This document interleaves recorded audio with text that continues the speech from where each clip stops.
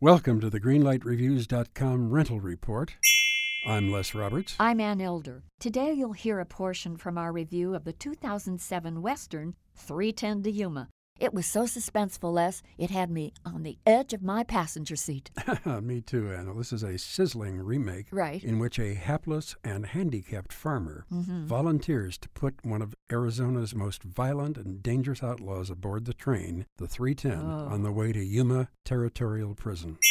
There's a lot of psychological games that go on in 3:10 to Yuma. That's not what a Western genre is known for. You know, deep, meaningful relationships between guys. It just doesn't happen. But this does have a lot of that. Russell Crowe, he is a bad guy with so much going for him in terms of his humanity, despite the fact that what he does is inhumane. He's rotten, except every once in a while there's a glimmer of humanity in him, and that's what makes the character fresh and, I would say, charismatic, really. I mean, that's what captured me, if you will, in this movie. The characters work so well in this film. It's not just a shoot-'em-up Western. This is a film that is very thoughtful and illuminates these characters like very few Westerns have done before. I agree with you, Les. I think the 3:10 to Yuma is one train you don't want to miss. Green light for me. Green light for me, too, Anne. I thought this was terrific. So 2 green lights for 3:10 to Yuma.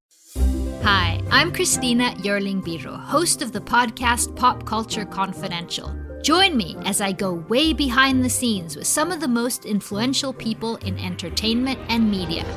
Hear actors such as Succession's Brian Cox talk about his favorite characters to play. There always has to be a mystery. The audience have to be in a situation where they want to know what's going on. Meet studio execs like Pixar chief Pete Docter and learn his secret on how he makes us cry. Emotion is our first language. And so many others who are defining popular culture, from Obama speechwriter David Litt to Top Chef host Padma Lakshmi. We don't often think about food politically, or we don't want to, but it really is.